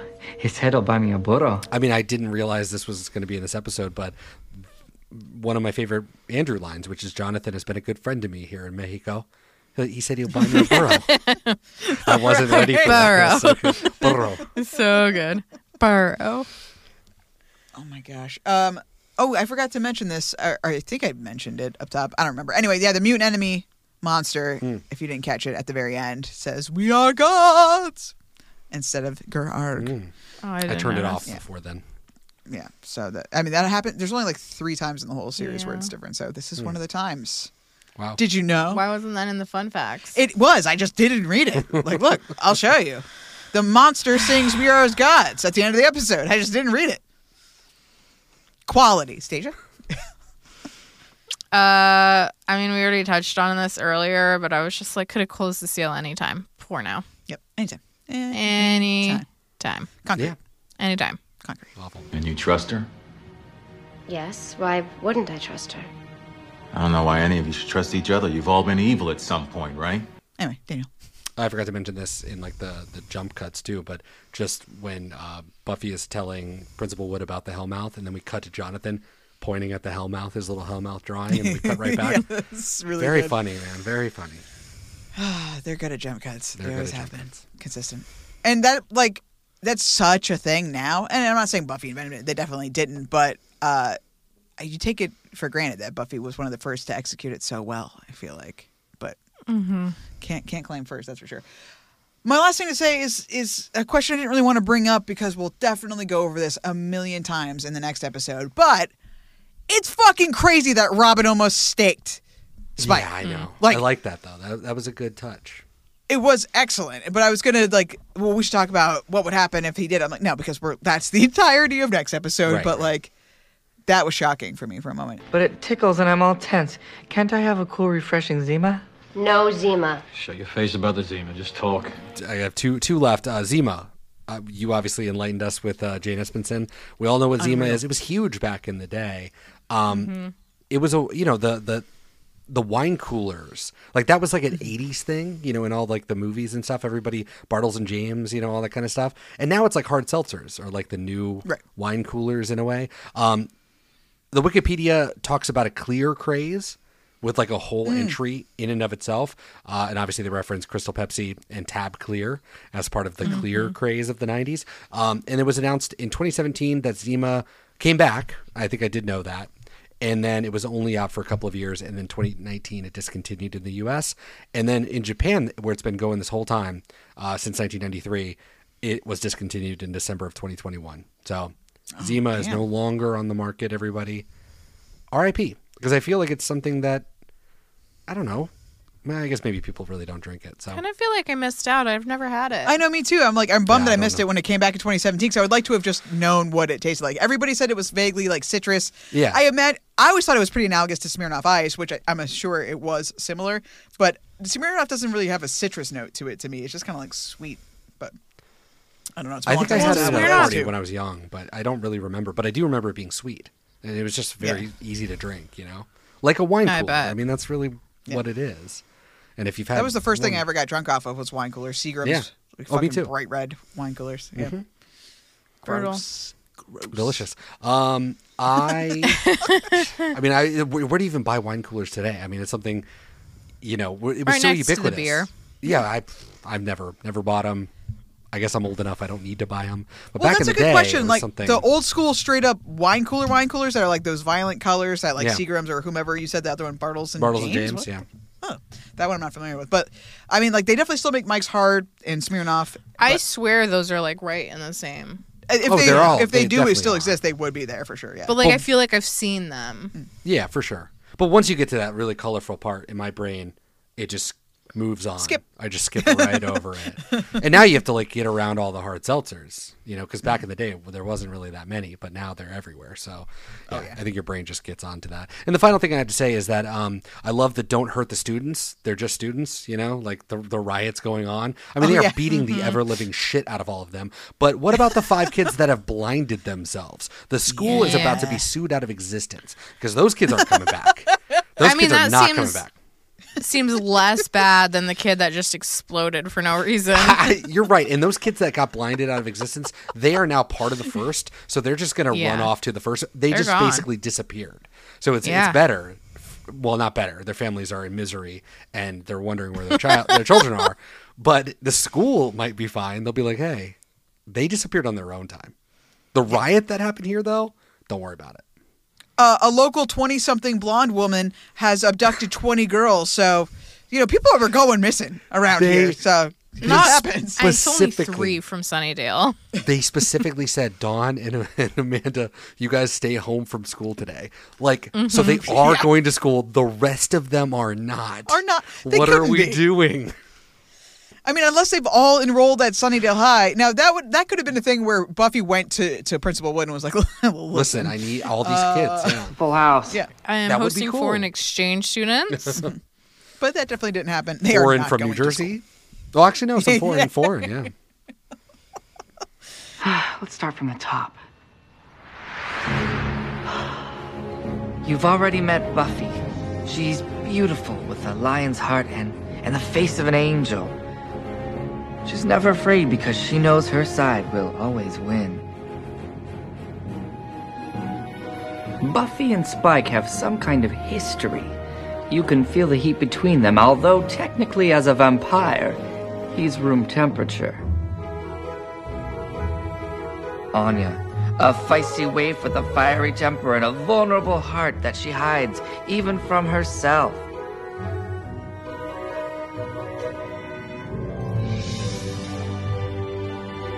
This lovely girl, I don't remember her name. Oh, for God's sake, is he doing that again? Please, Daniel, I need you to update us on the watches. I didn't clock anything. I wasn't tracking for the watches. Oh, so wow. hopefully, I mean, it's your job. So It is my job. Xander construction outfit watch. No, he does not dress up, although we do get obviously the construction of the furniture. The furniture. But in the basement. That's right. we get to see the Sunnydale High blueprints again. After we had Xander explain it to us. They were poring over it in Principal Wood's office. Pretty great. Andrew admires the handiwork on Xander's handiwork on the windows. Anya admires his handiwork later on the construction of the bookshelves or whatever they're doing. You carpenter, you. So close enough. But I said no because he didn't dress up. But maybe he did when he was putting up the bookshelves or whatever. Heyo. Ayo, Maroon Jacket watch / Anya belt alert. Again, do not give a fuck about this, but we straight up said in this plan, we are beltless. And come on, yes, of course. We talk about That's belt. the show trolling us specifically. It really is. I mean, they knew we switched it, and fuck, it's amazing. Dawn's piercing screams, not in the episode. Hate it. We need more Dawn. We need more Giles. That's my super critique of this season. Chips Ahoy, I said no. I don't think it even really comes up. Except sort of vaguely, as we do soul stuff all the time. Little is Bad. Yes, we do get a bit of fighting vampires at the beginning, captured on the tape. Buffy has a personality. I said, yes, she is distracted by somebody filming her work. She is a purchaser. I assume she's buying the groceries, although I don't really know at this point, of low-fat milk and all of the other stuff going on. She does another fucking speech, so let that be known. 4 for 4. She has no steak knives, but that's okay because I doubt they fucking make steak. So I don't know what they would ever need. But also, how would you not notice, straight up, how would you not notice an incredibly large ceremonial dagger in your knife drawer? You put your old murder weapon in with our utensils? I washed it. That's bad. Insane. It's bad. Just a complete murder weapon. Complete murder no weapon. one noticed. Murder weapon. Anything that has, like we were saying earlier, anything that has writing on it, it really behooves you. If it's a weapon, to read the writing, even if like you just need to butter some toast, be like, what is this? What does this say? Can I read this? You guys see this? You guys see this right mental here? note of this weird, because it's not like the other knives. Although they would probably be like, oh, this is just a knife, right? Not like the other knives. Not like the other knives. I mean, they're all so stupid. It's just, you know, that they just looked at it and were like, oh, that's a little too big for my purposes. I'll just leave it right there. Buffy also doesn't need a biographer, but if she does have one, she wants them to be murder-free. So as long as they have not killed somebody, that's all she wants. She's going to have to look outside this house. She's nothing if not consistent. I mean, that is her one line. To Hoffman watch. No, but wouldn't he keep sending demons? Like, why did we stop for this episode? It feels very convenient to Hoffman. Yeah. What's he planning is what I want to know. Most valuable weapon, Sunnydale cell phones. No, didn't see a cell phone in sight. Michael Wick and Amy Goth watch. Yes, I think that the random students praying to the seal is going to help me. I think that Willow also incorporating like that giant rock lamp and calling it a charm was that salt new. lamp from IKEA. She's just like, Oh, look at the charm. Look at this charm. Another thing we've never done, truth serums and like, oh, you have to tell the truth. Stupid. Oh, man. Jane, I love you. You do such a great job, but so dumb. There are too many damn kids in this house. And I said, yes, in principle, but we still don't have all the people because the checks cleared last week, but they did not clear this week. So it was nice to see Amanda. But, you know, real talk again, fuck Kennedy. For being at the interrogation of Andrew. She should have been with the rest of them, shutting the fuck up and minding her own goddamn business. By the way, is Willow okay? And I said no. As Andrew tells us, Willow and her child girlfriend have been in a bad place recently, and things are looking up. And I would say the chemistry in their makeup session isn't even worth mentioning because Andrew just moves right on from it, which is very funny. Yeah. And then again, you're going to bring this up later, but she searched, goat with its tongue out in the symbolic database. And you just know you're in a rough place when that's, what is her job anymore? Books a Million. Yes. Jonathan is holding the vampire book, the vampire. But that's the only book I saw. There were probably books underneath the pizza boxes, but I didn't see them. Streets Ahead. No, I think this might be one of the most insular episodes we've seen. We only went to the seal. We went to the house. Somewhere in Mexico is going to be the only close thing. Because that's a street to somewhere to get there. But no. Correction. Yeah. Books. At the very opening scene when we're doing our fake Masterpiece Theater shit, he's in front of a ton of books. It's like sci-fi stuff and comics. And that's right. I think that counts. That's like his head canon. Yeah, that's true. They're not real. He's holding the book, which is also fake in his brain. So, but I counted it anyway. Giles gets KO, as I already said at the up top, because I cannot help myself. Buffy knows just who to talk to about the seal. Giles, you can speak to Giles. Oh my fucking god! Why even? Anthony, where are you? In England, I guess. Yeah, honestly, it sucks that they brought him back just to immediately have him leave without explanation. Yeah. Like, why? And how weak was the not touching him thing? Like, I think that just makes him look bad. It makes everybody look bad. It's a weird self-own on their own part. I just wish they didn't do it. They didn't need to do it. They didn't need to do any of it. You could have faked out his death from the beginning. That's fine. Get him for the first episode and then bring him back way later and be like, I've been off in the world looking for everything, man.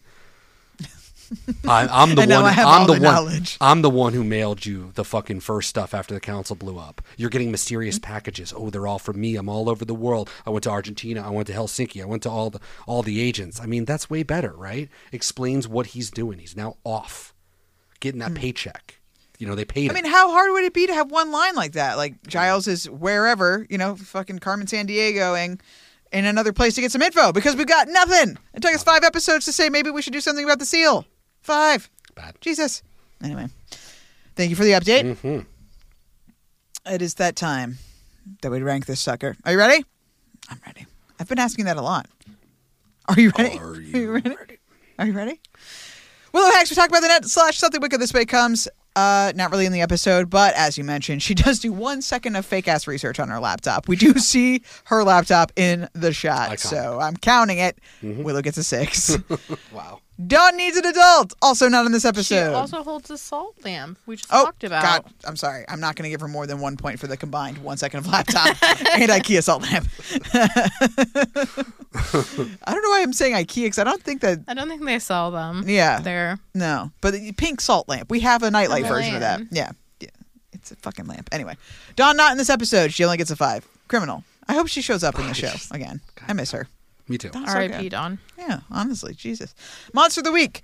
I guess it's the Seal of Danzelthar, which is silly for many reasons, as we talked about. But I do like that we got all the callbacks out of it. That was pretty fun. So no real monster, no real damage except to the school and the kid who exploded.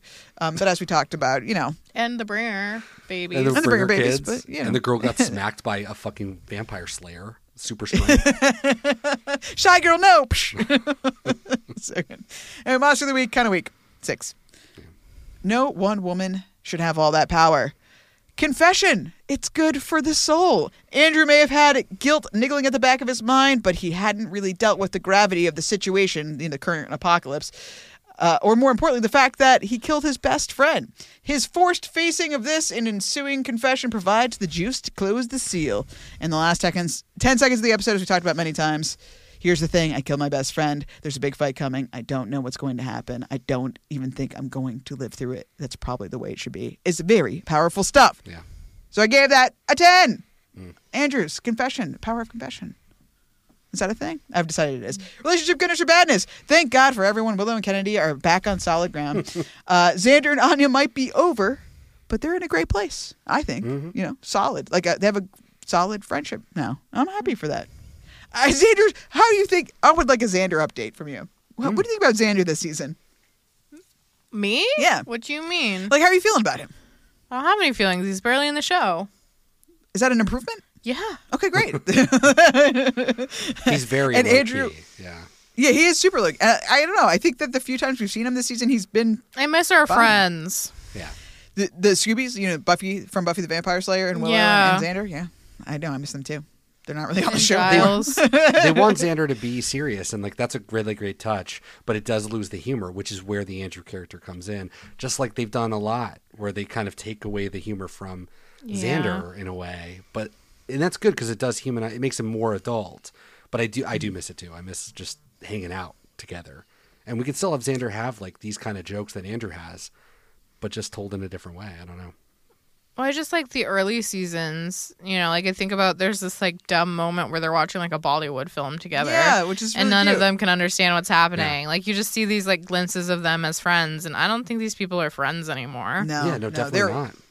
Totally separated. We've talked And they about this don't ever forever. Come back together. Yeah.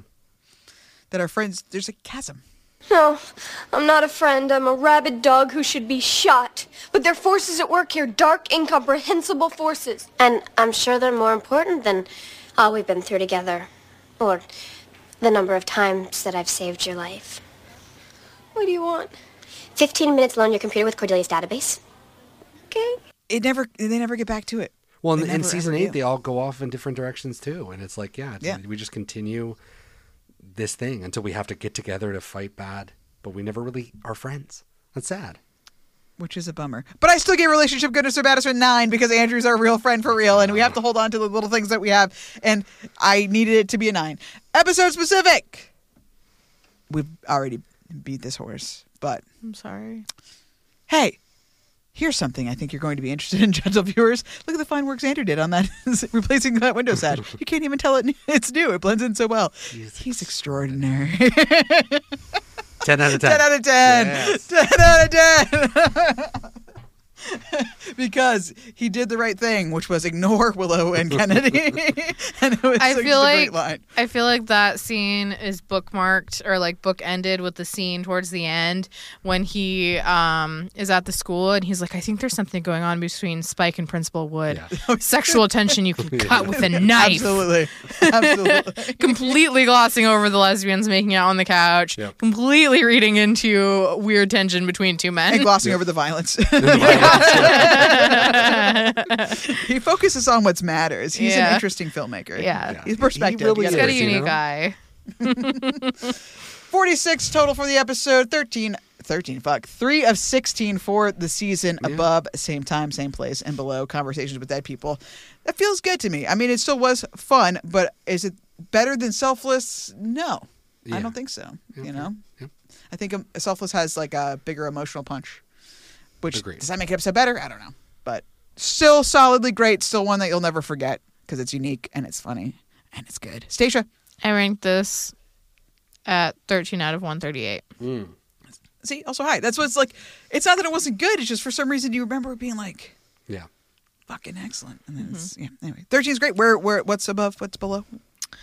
It's below Tabula Rasa and Doppelgangland. And above Grave and Graduation Day Part 1. Yeah, high praise. High praise indeed. And it's the highest of this season. Number 13. Oh, okay.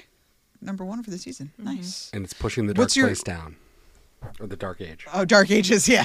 Down. Down you go, Dark Age. 64 What's the now? next season 7 episode? It feels so vulgar you looking at my list. I'm sorry. What's the next season 7 episode? Next closest. Same time, same place. Oh, yeah. Also. Yeah, we really liked that episode. Uh-huh. That And then was a Help. sneaker. And then First Date. And then Selfless. I honestly forgot what Selfless was. I had to look at my plot when you guys were talking about it. So I guess it didn't mean that much to me. What did you write for the plot for this? Your short plot. I wrote Exploding Student, Xander and Anya fuck. Hey! In caps. Oh, wow. Wow. I was going to put build furniture and then I knew I wouldn't remember what that means. So to be clear. Fuck. You've been this up to all episode until the very end. Jonathan has a shy bladder. Andrew cries. Okay. Excellent. You'll definitely remember all that now. I will. I mean, I know what exploding student means. The student explodes. Xander and Anya fuck. That's pretty clear. Sure. Okay. Jonathan has the shy bladder. Hopefully I'll remember that scene in Mexico. That was cute. Andrew cries and saves the seal. You're right. It's all there. It's No all context there. needed. It's all there. Yeah. What do you mean context? If I had put Anya and Xander build furniture, it would have needed context. It Like would. when I in know. a We need an previous asterisk. plot, I wrote that Dawn didn't know how to use phones, and I didn't know what that meant for the longest time.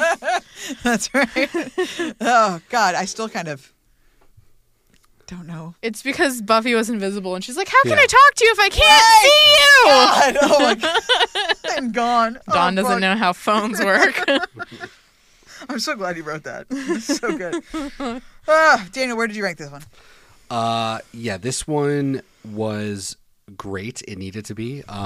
It's crazy. This is probably on reflection. Like this was one that we've been talking about for years. I'm sure that there's episodes going back to like probably season 2, season 3 that we've been referencing this in our show. So this is like to me the beyond Chosen, obviously a series finale, but like the last must watch, right? The last big episode where like it's very memorable. You know what's vaguely happening. So it's kind of crazy that we're here. I just want to like note that it's wild that we've made it this far and we're almost done. That's pretty fucking crazy to me. This episode is great. It needed to be great. I had 4 available. I had 5 available. I had 10 available. Which one is it going to go to? I'm going to hedge my bet that I'm misremembering the build up to Chosen. And I'm going to put it at 5. So that means that the number 4 is still available for the best, the top of the season. So right now, Storyteller is at number 5, the best episode of this season for me. Next one below it is Same Time, Same Place at number 6. And then Beneath You is number 22. So then we drop down a little bit. Obviously, I didn't have that many numbers available, but those are all great. Beneath You is great. Selfless is great. Conversations is great. So yeah, 4 and 10 are still available for me. But I think it's good. And I'm like, all right, Chosen's probably better than I remember it. But I don't know which one of those other ones. I have no idea what's going to happen after this. So I'm excited to watch because it'll be pretty much brand new for me, honestly. I think don't you remember did anything. the right thing. I think 5 was the right call of the options that you had. I'm hoping I can't next believe episode that is good. Faith isn't here. Yeah, Faith. Right? Right, Oh Dirty my Girls, God. right? Faith is coming. Everything with Robin and Spike. I mean, if it pays off the way that I'm super excited about, it could be a dark horse number 4, man. You never know. So. But Or it's that's a your bad highest episode. that you have left is 4, right? It's number 4, yeah. I mean, that's the thing. Do you just say Chosen's going to be good because it has to be because it's the last one? I mean, I had Chosen in like the 20s, so like I don't think it. I mean, even this one didn't stand up to scrutiny. Like again, if I had more numbers, I don't know if I would. Because even the Zeppo, like I thought I'd put the Zeppo way. That was lower than what I thought it would be way back in the day. I've been way more critical, and now it's unfortunate that I've run out of numbers. So because I don't know, I don't think it. Because like the Zeppo to me, that has less flaws than this. This is a bad Buffy episode. It's bad in a way storytelling. Like it's the weakest of the Buffy shit that it does in this episode, but it's just so charming that you just forgive it. So Charming. That's a good way to put it. charming. It's very charming. Mm. Yeah. Mm-hmm. Well, we'll see how it turns out. We'll see. Before we get there, though, I have to do my obligatory asking of Sage, do you have anything else to say about this episode? Yeah, I just want everyone to remember to practice safer carpentry. Nice. Nice PSA. Thank you for that. Always wear gloves. Hey, that's true. That's good. I know. Daniel, do you have anything else to say about this episode? No. Okay, well, please join us next time when we all discover together how good Lies My Parents Told Me is. I'm hoping pretty good. It should be, I like the way that we've built it up. The tension's there. Robin's a cool character. Obviously, we get love to Spike. meet Spike's mom. Oh, yeah. Woo! Woo! It sounds fun. I hope it's good. I would like to see it be number 4. Take the spot. Fuck you, Chosen. Gone. I don't know. Anyway, we'll talk about it next time. Until then, Stacia, please say goodbye. Goodbye. Daniel, please say goodbye. But it's a valuable record, an important document for the ages, a podcast in action. You're goddamn right. Thank you so much for listening. We'll see you next time. Okay, bye. The man who is the heart of the Slayer machine. Yeah? The heart? Check out Spike and the principal. There's something going on there. Sexual tension you could cut with a knife. Hello. Dawn used to be a key. I don't really know what that means.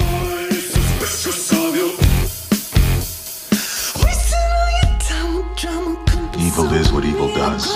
And I know what you're doing. You're with that vampire. Screwing that vampire. You filthy whore!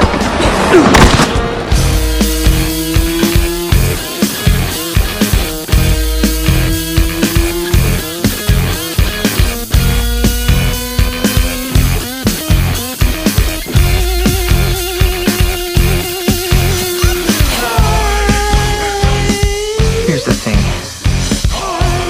I killed my best friend. There's a big fight coming, and I don't know what's gonna happen.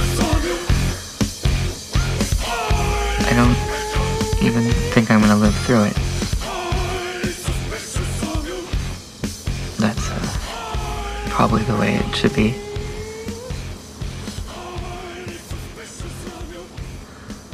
I guess I'm